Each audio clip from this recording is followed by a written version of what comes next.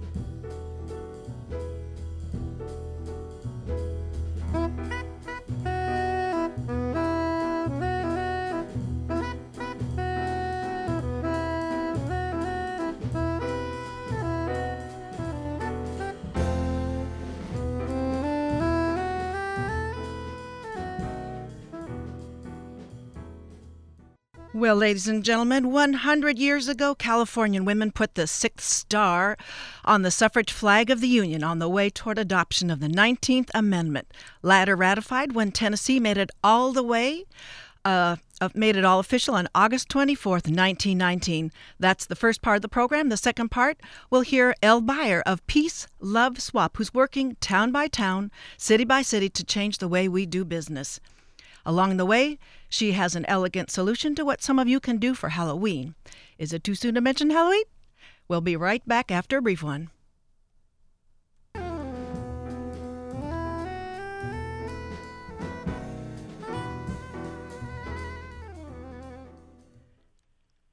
This Saturday, Californians and who knows, maybe which others will congregate in Sacramento to celebrate a dynamic movement, remember those in Sacramento, folks, that succeeded in winning women's right to vote in this state. That's right, women's suffrage in California celebrates its centennial on this upcoming weekend in Sacramento.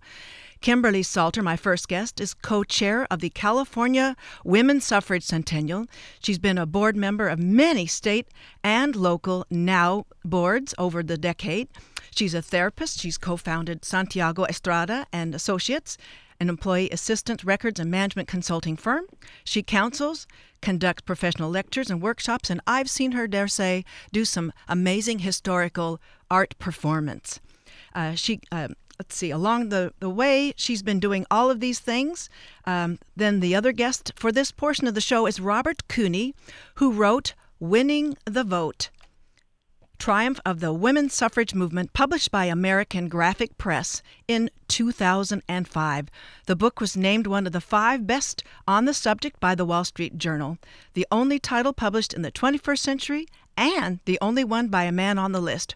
Robert Mooney's book inspired the U.S. Department of State to issue a poster series on the women's suffrage movement for use abroad. Are you listening, Cairo, Tripoli, Damascus, Ramallah? Maybe Tehran, I should say, too. Robert Cooney joins us from Half Moon Bay, and Kimberly Salter right here in Orange County. Welcome, Kimberly Salter and Robert Cooney, to the show. Thank you, Claudia. Thank you, Claudia. Glad you're both with us today. Thanks for carving out some special time to be on Ask a Leader. Well, the history of the suffrage movement in California, where there was many interesting demographics going on around the state. Then, I want everybody to imagine, that was when San Francisco was the population center. We had different parties that you wouldn't imagine were scheming to make sure this never happened in this state, and among others. And so what happened in let's talk first with Robert about those 2 close elections in California. First, that one in 1896, then the one in 1911. They were super close. They were amazing, Claudia, and I think you're right. It was really a rough and tumble time back in 100 years ago and earlier in California. So when women stood up and said, we demand the same rights as men, there was a lot of skepticism and, as you say, opposition. And a lot of the opposition was in the cities. And as you were mentioning, the largest city was San Francisco, and the Bay Area was really the center of population after the 49ers came out and California began to develop. So suffragists saw this as a good possibility for women winning the vote here. And so in 1896, they formed a campaign to try to get the voters to approve women's suffrage on the ballot. But there was such strong opposition, the women didn't have much of a chance, really, and they lost by 55%. So it took them a while to regroup, and that's what we're celebrating this year, was the 100th anniversary of when they got on the ballot again in 1911, and they were actually finally able to convince just enough male voters in California to pass equal rights for women. And I want to find out now, there's a lot to cover there were a number of demographics. So when the Chinese American women and the Hispanic American women were first voting then after 1911, was this the first time that also Asian Americans were enfranchised to vote? Kim, do you want to speak to that at all? No, I was hoping you had the facts on that, Bob. Well, all right. My understanding is that there was a lot of prejudice, that continued on after the election. So I don't know about Asian women. If you were a native-born Asian woman, you had the right to vote. But I know that there was ongoing discrimination, although officially all the women could vote who were naturalized citizens. So you had an active black suffrage movement throughout California. There were black women's clubs up and down the state. And I want to say, had a lot of working class women who were very involved in the struggle in 1911 also. I want to plug for Robert Mooney with his book on women's suffrage in the country. You've done a lovely job of giving us graphics and different layouts, work that the women did to promote the whole movement, and representing lots of dynamic African American and women. Bills of what do we call them? Fair that showed how appeals were made in different languages around. It was phenomenal. It really your was, effort. And they had their work was cut out for them. The women really wanted equal rights, but they weren't going to go to war like men usually do for equal rights. But that meant that each of the states was basically a battleground, and you can't change the Constitution in the United States without getting the support of enough states to approve it. So that's where California came in and was a very important state for women to win the right to vote in. The more states that women could vote in, the more political power they had in Washington. And it was that process of winning state by state that eventually led to the 19th Amendment of the Constitution in 1920. Right. And Tennessee got to cap that off later. But so we have here... Claudia, can I just mention Kimberly, sign in. As I'm actually reading the proposition that was on the ballot in 1911. Oh, do, please. It said, this is what we changed it to read. Every native citizen of the United States, every person who shall have acquired the right of citizenship under or by virtue of the Treaty of Querétaro, and every naturalized citizen thereof, who shall have become such 90 days prior to any election of the age of 21 years, who shall have been resident of the state 1 year preceding the election, and of the county in which he or she claims his or her vote 90 days, and in the election precinct 30 days, shall be entitled to vote. Now, here's the exceptions. No native of China, no idiot, no insane person, no person convicted of any infamous crime, no person hereafter convicted of the embezzlement or misappropriation of public money, and no person who shall not be able to read the Constitution in the English language and write his or her name shall ever exercise the privileges of an elector in this state. And was that like a committee job there? Does anybody know how to answer? This was actually written up as a Senate Constitutional Amendment number 8, and then it was put on the ballot as Proposition number 4. My goodness. So now we know that there were a number of organizations, so perhaps each one of them, that I want to mention them all, that were a large part responsible for this success of women's suffrage in California. The California Equal Suffrage Association, Women's Suffrage Party, Wage Earners League, that was headed up by Maud Younger, and the College Equal Suffrage League, and then finally founded by John Hyde Braley, who knows if he had something to do with the language you just mentioned, Kimberly, the Southern California Political Equality League. All of them made this possible. So you want to talk a bit about what Maud Younger, I don't know if she drafted some of this or if this is just what the only way the state assembly and state senate could get the language out. But let's, Kimberly, maybe tell us, and Robert join in, on what Maud Younger's role was for California. Well, Maud actually came from a very wealthy family, and she didn't need to work, but her passion and her heart went out to unions. It went out to working women who were not being treated fairly, not just equal pay, but who also were forced to work longer days. And sometimes we forget that on the very same day we won the right to vote in California, we won the 8-hour working day for women. She was the early... Maud Younger really was the forerunner for women in labor in this whole campaign. I mean, she reminds me, her work in what Robert Cooney's book was covering, that sort of the early day, a century before Barbara Ehrenreich, when Barbara Ehrenreich went behind the waitressing screen to see how workers were being treated. That's a good comparison. That struck me, too, that Maud Younger 100 years ago sort of went undercover and experienced life as a waitress and tried to unionize and wrote about it in a magazine article that was very influential at the time. So your history repeats itself in a bit. But also Maud Younger was an important Californian who went to Washington to help all the women in the country win the vote. And that was one of the tendencies after California women won in 1911, that some of the really talented women who were active here went off to other states and helped women in those states win the vote, or went to Washington, D.C. and helped lobby and work towards passage of the 19th Amendment. And Maud Younger was the lead for the National Women's Party in terms of lobbying the Congress and both houses of Congress.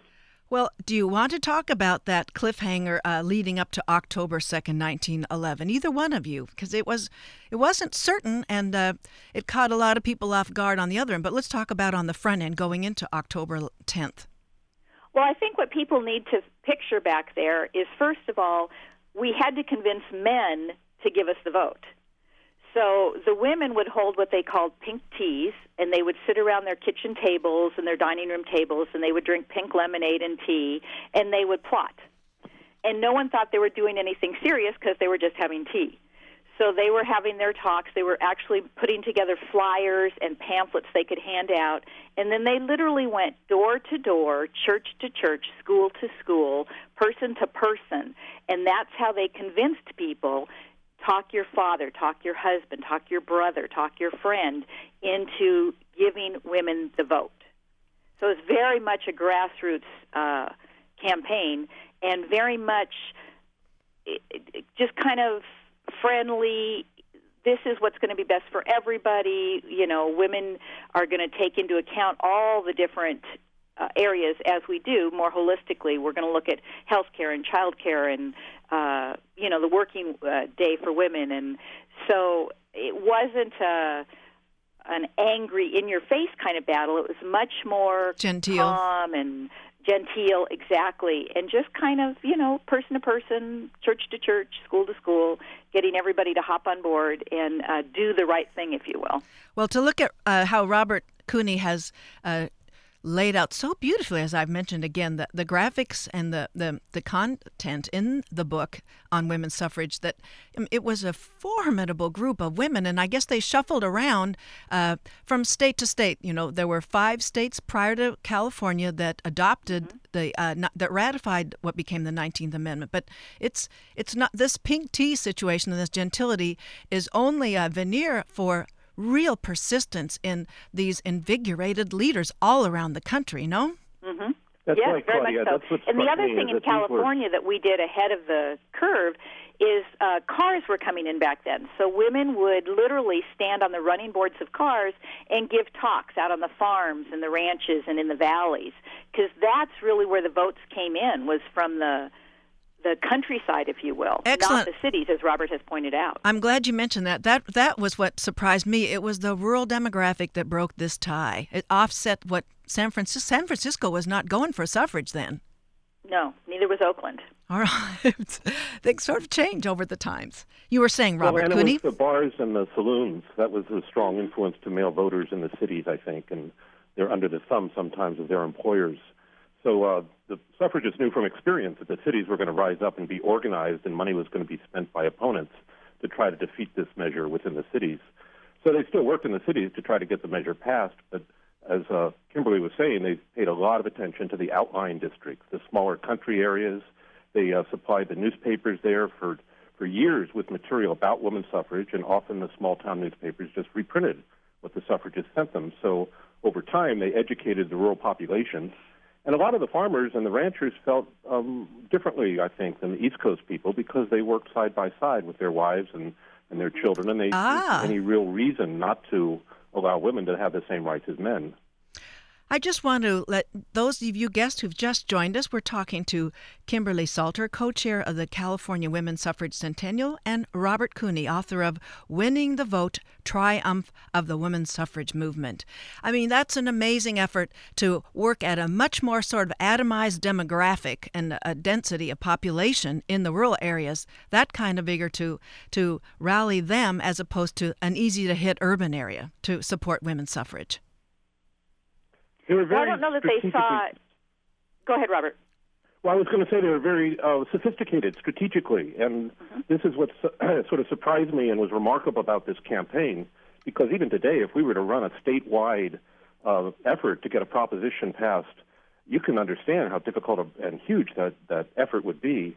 So here we're talking about 100 years ago by women who didn't have much political experience, didn't have much money, and didn't have a whole lot of standing in the communities as a rule. So it was a totally uphill battle the whole time, and it was these key strategies they came up with and the talent of certain organizers and women who were very good at doing this kind of work, who would have been in politics, I think, had they not been ostracized. That's what helped this movement win in 1911. Kimberly? Yes, I think for me what's really key is that we won it so closely. You hear people all the time, or I hear people say, my vote doesn't count, my vote doesn't count. And if people had believed that back in 1911, women would not have won the vote. We won the vote by less than one vote per precinct in the state.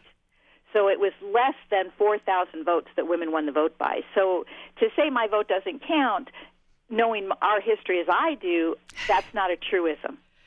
Excellent. And I just wanted, for anybody who hasn't had a chance to pick up Robert Cooney's book, and I recommend this book for every single school library, every single coffee table, every single political salon. I mean it. This is not me shilling. This is me endorsing a vinyl product. And the vote in 1911 in Sacramento on October 10th was, follow this, 125,037 votes for suffrage, 121,450 against. So it was super close, as Robert documented and Kimberly weighs in with today. Well, after that outcome, the opposition to suffrage was shocked, and it sort of shook them into a different kind of action. So it took a little more effort to get more states on board with the suffrage movement. Did it not, Robert Cooney?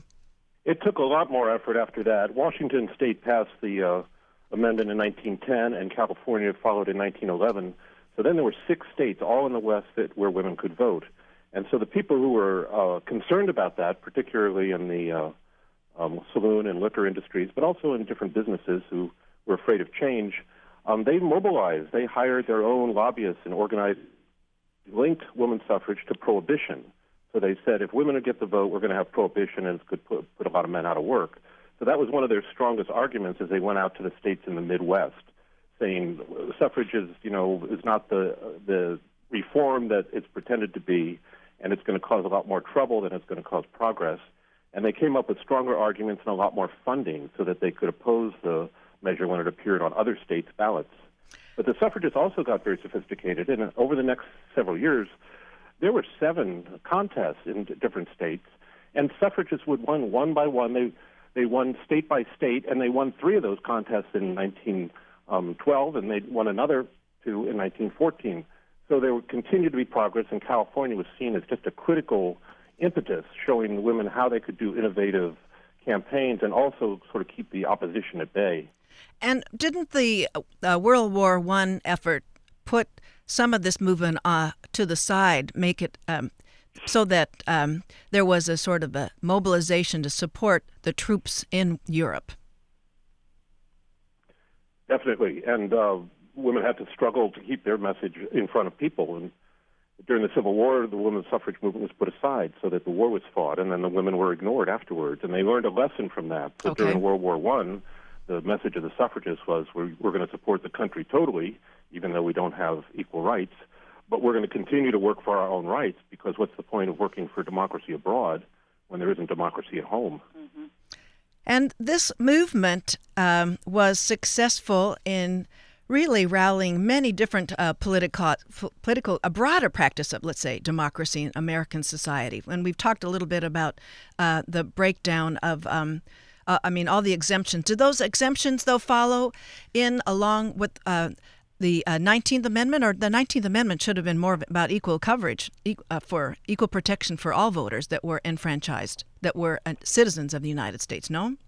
Yes, I don't believe you'll find the wording, no idiot, no native of China, no insane person. I don't believe you find that wording in the 19th Amendment. And did you find out what the reference to idiot was all about? No. And the wording came from, like I said, this was a Senate resolution. So if you can imagine, it was the Senate that was debating and arguing how to word this amendment to put it onto the ballot. Yes, Robert? Cooney? In the old days, they would women would make this case that the only people who can't vote are criminals, the insane, idiots, and women. So they would say, here's how you're treating the women of America, because these are the categories you're putting us with. In that order, so I think too. They're hearkening back to that kind of language that it may have been endorsed at some point in the elections in the early days, but that's how women were cast in the roles of, in the company of idiots and the insane and the imprisoned and so forth. Well, instead of moving away from that kind of a frame of reference, we've mentioned Maud Younger. Are there other formidable women either one of you would like to single out for our listeners to bone up on and be more literate about? Give them their due. I certainly do. There were several. The woman who led the state one was called Elizabeth Lowe Watson, and she was a minister, actually, and she was known as the General. And she was a suffragist who had worked with Susan B. Anthony at the first California election in 1896, and then she became head of the statewide organization in 1911. So she's an example of women who were politically astute and who were dedicated to the cause and stuck with it for decade after decade. And I think you'd find several women, Maud Younger being another. Ellen Clark Sargent was a popular suffragist in California, and she was married to the man who wrote the words, the senator who wrote the words for the 19th Amendment. And I'd just speak up for John Hyde Braley also, who was a man in California, in Southern California, a businessman in his 70s, who took it on himself to organize a equal suffrage organization, because he said the men are the ones who are going to have to vote for this, so it's the men who really should decide and be informed and organize and take leadership in it. So that was a wonderful example of California's uniqueness in terms of men also standing up and taking responsibility for equal rights for women. And Kimberly, Salter, you may have some favorites, and maybe are you going to be doing any performance artistry? We've got Clara Shortridge Foltz, who wanted to be a lawyer, and back then women were not allowed to be lawyers or go to law school, and so she fought her way through that to become a lawyer. She was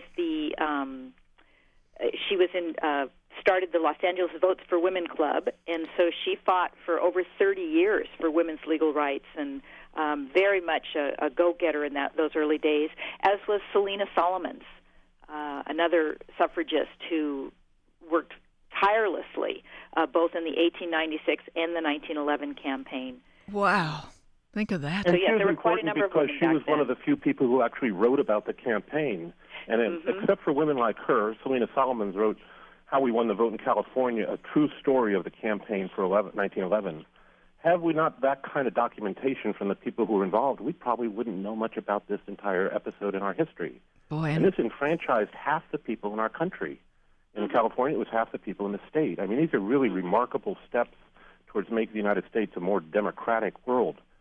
So these kind of women who wrote about it and passed on the lessons of that campaign were really, really important. And her book is available online from some of the places. And there are also other information sources online, especially at the National Women's History Project. Exactly. National Women's History Project, that's a website to go to. We also want people to know that to follow, we want to talk about the Centennial, to follow the Centennial and its developments that are happening in Sacramento. You follow with www.ca2011centennial.com. And I want to fast forward to this upcoming weekend with the events that are planned. That's one way. I've just given you the website where people can follow and join along. So what are some of the activities that both of you might be partaking in? And I want to know, will Deborah Bowen, our Secretary of State, the woman in charge of voting, she's going to be there along with everybody else? Yes, she will. Deborah Bowen will actually be greeting and speaking to the men in the audience on Sunday, encouraging them to go out and vote on Monday so that women may win this vote. And she will also be hosting our reception on Monday evening. Sunday we have theater going on at Crest Theater in Sacramento. We will be premiering the brand new film by Martha Wheelock called California Women Win the Vote. Woo! And also a documentary by Louise Vance called Seneca Falls, which is also on the national vote. Right. And the group We Did It For You will be performing. So that'll all be going on Sunday afternoon at Crest Theater. And then Monday we start bright and early, 9:30 in the morning at the California Museum, which is two and a half blocks from the Capitol. We're encouraging people to dress in period attire, or at the very least in white with the suffrage colors of purple and yellow accessories. We will stroll over to the Capitol, where we will be welcomed by the Senate Chair, Darrell Steinberg. And we will go in, we will listen to suffragists, we will hear original suffrage songs from 1911, we will have a reading of the proposition and the pros and cons of it. We will have authors. Robert Cooney is going to be there with his book, as is Bring lots of copies, Nate Robert. Silver, and a couple other authors, and then we have a reception that evening. So there's stuff going on all day long there for all ages, for men and women, grandparents, grandkids. We're hoping to have a huge celebration. Yes, Robert Cooney? And this is October 10th we're talking about, which is Monday, which is also Columbus Day.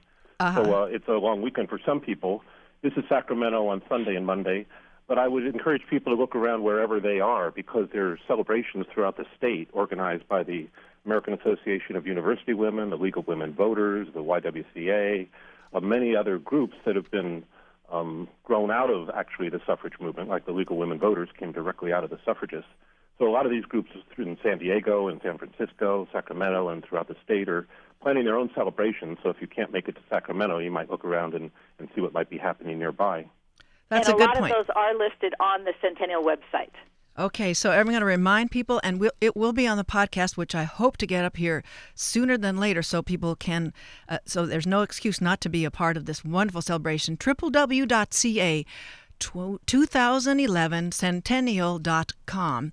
And I wanted to mention, we wanted a word or two about enfranchisement in our day.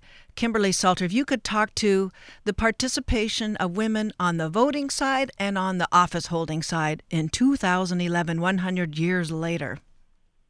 Well, I think that it's important to really look at what is the percentage of female voters in the state of California. We certainly do not hold any kind of representation at the state level. We have yet to have a woman governor, a woman lieutenant governor. So I think even though, yes, we have 2 women senators, wonderful, in Washington, but we really don't have enough women represented at the table. I think that it's imperative not only that women vote, but that women get involved, that women consider running, whether it's school board or city council or school boards, county districts. There's so many opportunities for women these days, and I would like to see them participate more in the discussion. And I think a read of Robert Cooney's book gives us a very invigorating look at leadership with its very selfless face that these persistent women kept up in this a whole effort for women's suffrage. And I think it reminds us of what's been done, what too many women, I think, take for granted, not to mention too many men, and what how we carry on a simple 100 years later and pick up where they left off with all of that vigor. And yes, Robert Cooney. Well, that was my goal in putting this book out. This book, Winning the Vote, has almost 1,000 photographs in it, and profiles and pictures of 75 specific women suffragists. So what I wanted to do was inspire people. This is really a source of inspiration and power, not just to women, but to men too. It shows what the grassroots can really do. And if it's denied us, we're denied a certain amount of our power. So that's why I put 12 years into putting this book together to put it out. It's 500 pages, it's oversized, but you're right, it's full of inspirations. Just one photograph of a woman standing up in a car speaking to all these men can send chills through your body because you understand viscerally then what these women went through to win the right to vote. Indeed, it really does. And as you so nicely conclude in the whole book, I mean, there's lots of chapters where there's lovely conclusions, but in your the conclusion of the entire book, you mentioned the leading American suffragette, Harriet Stanton Blanche, who was justifiably proud of American women's achievement. And you quote her as saying, "This is the first disenfranchised class in history who, unaided by any political party, won enfranchisement by its own effort alone and achieved the victory without the shedding of a drop of human blood." That's you quoting, Robert, quoting Harriet Stanton Blanche. What an amazing achievement. Elizabeth Cady Stanton's daughter, and carried on her work to the next generation and saw it through. And that pretty much summarizes why this movement is so important, I think. It was a movement for civil rights and for political liberty that didn't take the lives of their opponents. They went to convert their opponents and to come out with a mutual solution that, as we've seen, has lasted and has a great future ahead.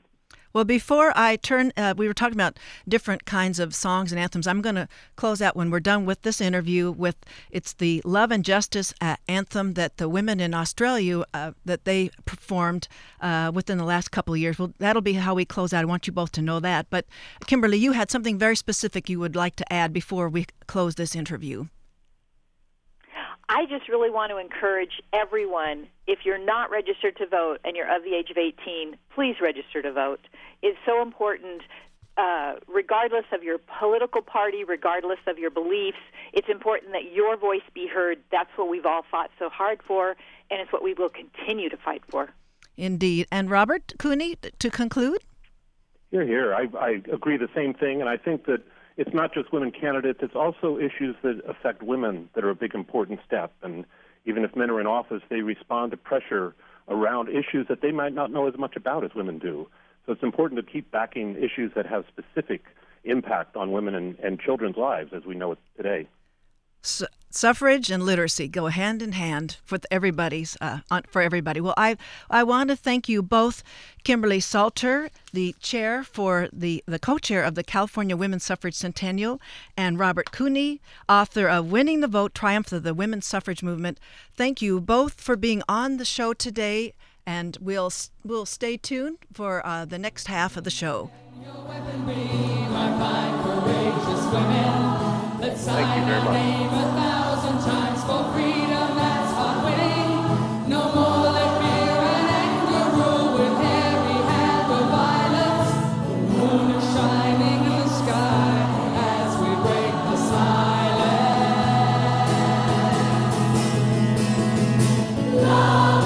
silence. Thank you for joining us here as we return to Ask a Leader with the second guest portion here.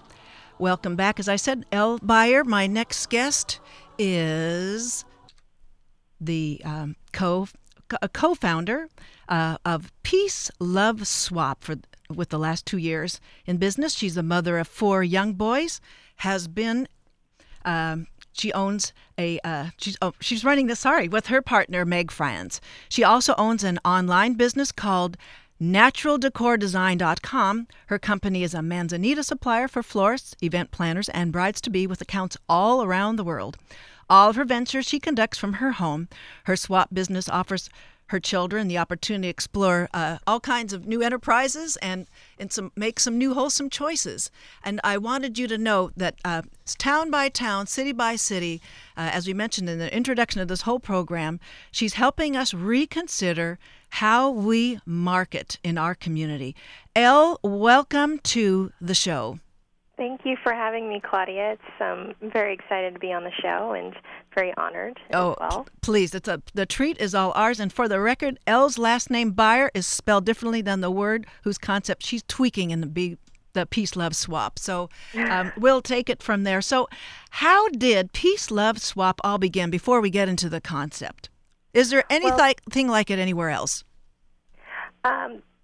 Actually, no, there's nothing else like it. There's no other company that holds, that produces ongoing baby, kid, and maternity swaps on an ongoing basis and offers women and moms and dads to start their own swap under the umbrella of Peace Love Swap to basically start their own swap and be a part of a large network and to have a successful swap. Basically, how it all started was it was started by my partner, Meg Franz.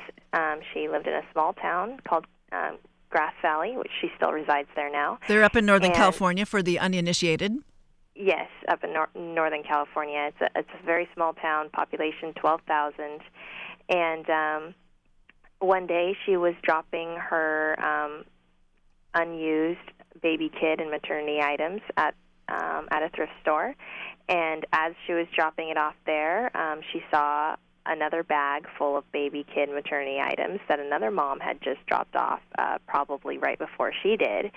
And then she thought to herself, well, wouldn't it be nice if all of us moms who are donating our stuff could get together beforehand and maybe exchange our things and see if there's anything we could use and then donate it as a group to a charity or an organization. That way it's a win-win for everybody else.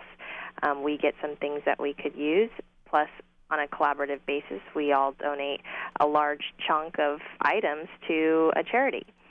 And so that is how the idea of Peace Love Swap began, and she started basically a movement in her community, and she started hanging flyers and organized an event to have at a local gymnastics gym, and she hung flyers everywhere and did some online marketing, and she got at her first swap probably about 20 moms, and then they all wanted another one, so she organized another one, and that one had 80 moms.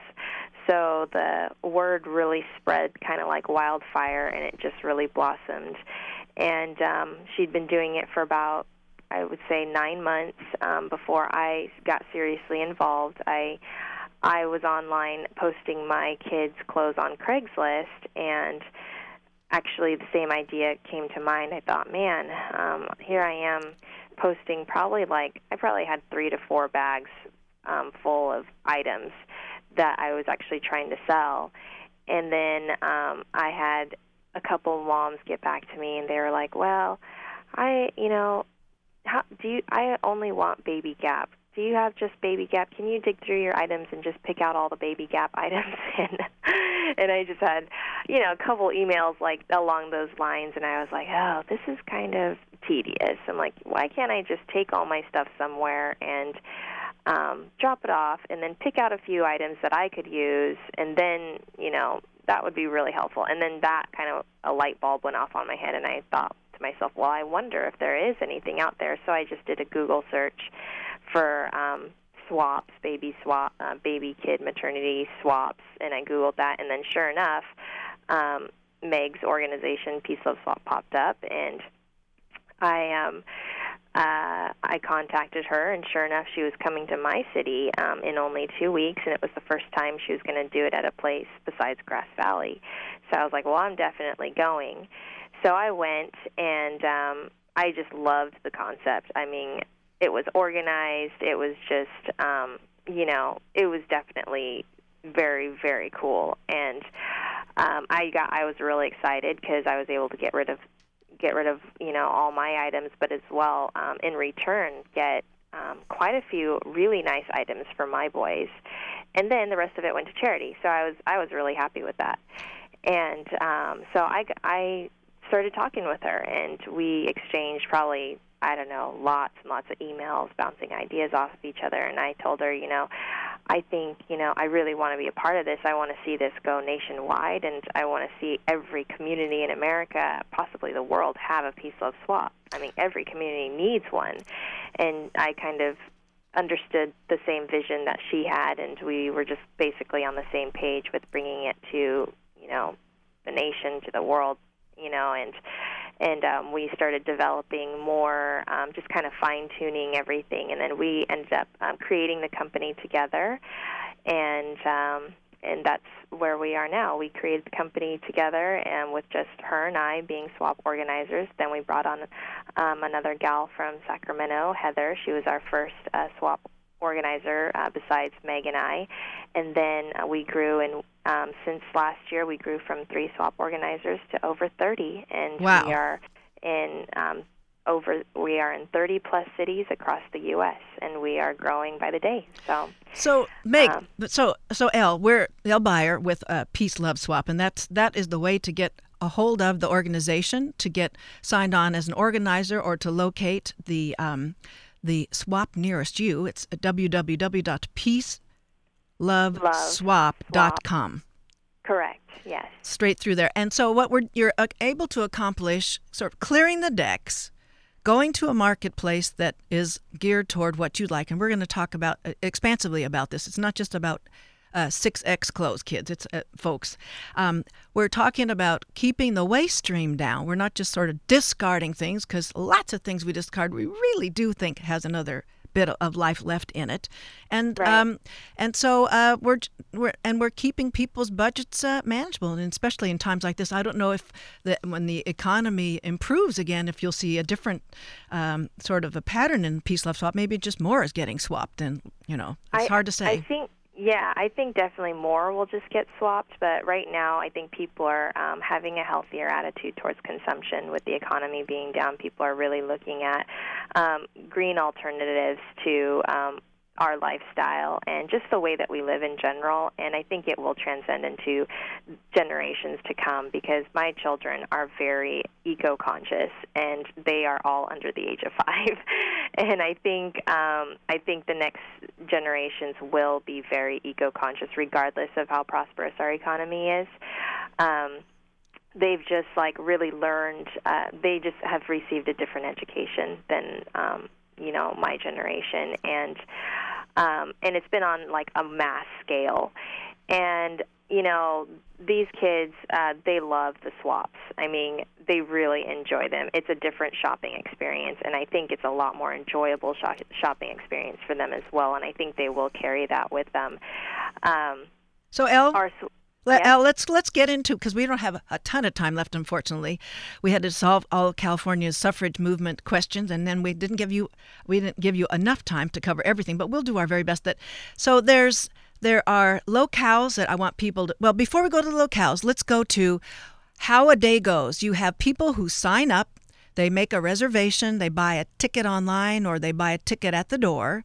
They bring their gear to the locale. The organizers set up all of the swapping materials, arrange them in some way, and people line up outside, and the first one reserved, the first ticket holder purchased, acquired via various means, is the first one with first dibs on the swap articles. And then you have a list of etiquettes, do's and don'ts about this. Don't over swap. Don't there's a sort of a protocol to follow, folks, and that's on the template, or that along with the templates on the peaceloveswap.com website. And then everybody gets a chance at these things in the order that they've purchased their reservation, and then you may have something left over, as you said, and that can be either donated for charity. And this is all about, and the money that's used in the reservation tickets, those proceeds could go to a fundraiser. It could be going to the entrepreneur who is the organizer of that locale. It can go in many different ways, correct? Correct. Okay. Yes. Each swap organizer runs their swap pretty much with the same template of Peaceful Swap. They may have a few little differences, which that's why we try to direct everybody to the website and make sure they click on their city event page, because it will say, basically tell everybody what's going on with that particular swap. Because sometimes it could be a costume swap, where they're swapping Halloween costumes. Yes. It could be a women's swap where they're just swapping women's clothes. So that's the important thing, is to go to your local event page and read over, the details of that particular swap. Because for the most part, you can expect the same thing from each Peace Love swap, but there are, little details that may be a little different. So that's important to be in the know with those details before you attend the swap. And I want to emphasize that the possibilities for the swap are only limited to the entrepreneur's imagination. When we were talking about this interview in preparation, Elle and I were exploring there's a talent swap where services are swapped between people, but somebody with the IT expertise, somebody with culinary expertise, somebody as a handy person. All these people can put their services there to be swapped as well. And there was you've talked about a prom swap in Sacramento. Well, we could have a homecoming swap coming up along with the Halloween swap, folks. We could, and then we were talking about a general campus swap. So maybe along with the 30 cities set up around the country, you can envision campuses. Maybe during orientation could have a campus swap where people get to know each other. People get to find out, whose goods are going to last longer with the new owner. Right. And yes. Oh, I was just going to say, yeah, we did one that was called Swap-a-Palooza, which was the everything swap. I mean, people brought their garden tools that they no longer use, their Great. extras, and, home decor and all that kind of thing. So it really is limitless, and our swap organizers have the option to do other swaps if they so desire. And I want for those that are new to this, which is about, 99.5% of us, is that the nearest venues to where this broadcast originates in Irvine, California, are Fullerton, Long Beach, and then further out, Manhattan Beach and Norwalk. And I'm fancying some really boozed out burbs in the west side of LA. I want to see what those swaps look like. So are you soliciting some interesting venues elsewhere, or they're just coming to you naturally? You don't have to even reach out anymore. Well, sometimes the venues contact us and say, hey, I heard about your event. We'd love to host. We get that too. But our swap organizers, they usually go out and scout locations. They scout ideal locations that would work for the particular swap that they are producing. So, a lot of times what our swap organizers will do will actually go out and visit the venue and speak with the owner and just kind of get an idea to see if their particular space would work, because there are some kind of logistics to the event, and there's got to be certain things there, such as things for the kids to do. If you're doing a baby kid swap, there's got to be something so that ideally it's a gymnastics gym or an indoor play park or something like that. Or outdoors? Has outdoors worked for you, or is it better inside? Outdoors has worked, yes. We've had them at parks. We've had them at theme parks. We've had them at farmers markets. We've had them, yes. So outdoor locations do work as long as they're, weather permitting. We tend to have outdoor ones during the summer or late spring. Okay. Or do you have any? Are there some new? I've mentioned those ones that are closest to us in Orange County. Are there yet newer venues that are close to us that you want to promote and telegraph from here today? Well, and the closest one to Irvine is probably North Orange County, the Fullerton swap. For the beach coastal cities, I would say the Manhattan Beach swap. That's a really that one gets a pretty big turnout as far as for the coastal cities go. Fullerton would be a great one if there's anybody in South Orange County who would want to organize a swap down there. I mean, they are more than welcome to contact us, and we can get one going down there. That would be great to have one down there, as well as maybe nearer towards San Diego. We don't have a swap down there just yet. So, I mean, we would definitely love to see more down in Southern California. So what we do is for each swap organizer, especially in the real metro areas, we don't organize a peace love swap any closer than a 10-mile radius in the metro areas, because we like to keep them, special, and people only have so much to really swap. Once they get rid of their items, it takes a couple months for them to build up, another supply to swap. So that's why we have them on a regular basis, but we have them usually a month or 2 or 3 months apart from each other. Absolutely fine. So the organizers have to, there's not really, the capital they put up is for becoming sort of chartered with the organization, and then then they have to make sure they have, the rest is really time and effort to fan out and get a sort of a kind of a critical mass of swappers. I guess that's the next step. That's the kind of capital that it takes then to pull off their first event, correct? Well, the capital that it takes is very minimal. I mean, all they do is pay for a license fee, which is $29 a month, and then that $29 a month gets them their own web page that they can update, and they can sell advertising space on their web page. So their web page can always be making money. They have sponsors and vendors, to sell space to at their events, plus the admission fees. So their startup cost is very minimal especially for their return, for their potential return.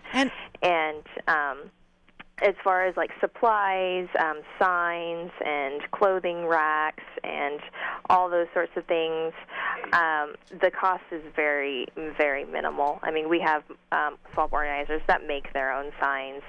For racks, we have different sponsorship programs and that sort of thing. So actually, it's a very low startup cost business.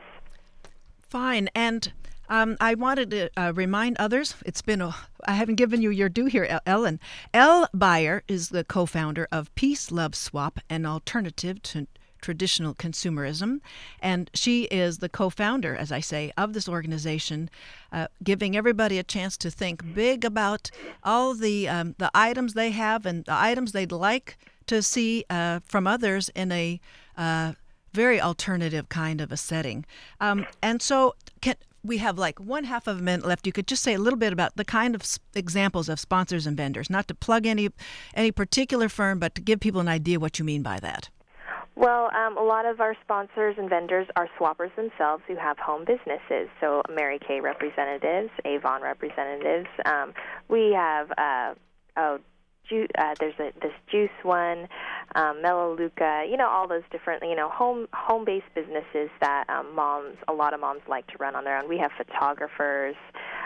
We have, you name it, we've probably had it at an event. Face painting specialists, massage therapists, and they're mostly the moms who swap. So it's really great exposure for local businesses as well. Very good. Very good. Well, everybody, as I said before, your imagination is the only limit to where you can take your own local Peace Love Swap venture, and be looking out on that website, www.peaceloveswap.com, for getting started with this alternative to consumerism. And I want to thank you, Elle Bayer, for being on my show today, and I wish you every success. And we'll maybe there'll be some other kind of a theme you want to bring to us in an update in a year or so. Okay? All right. Thanks, Claudia. I Thanks appreciate a lot. it. Well, that concludes our show. We have next, speaking of peace and loving and swapping, George Rosales, and stay tuned for him. We'll see you next week with some more lovely guests handpicked with you, listener, in mind.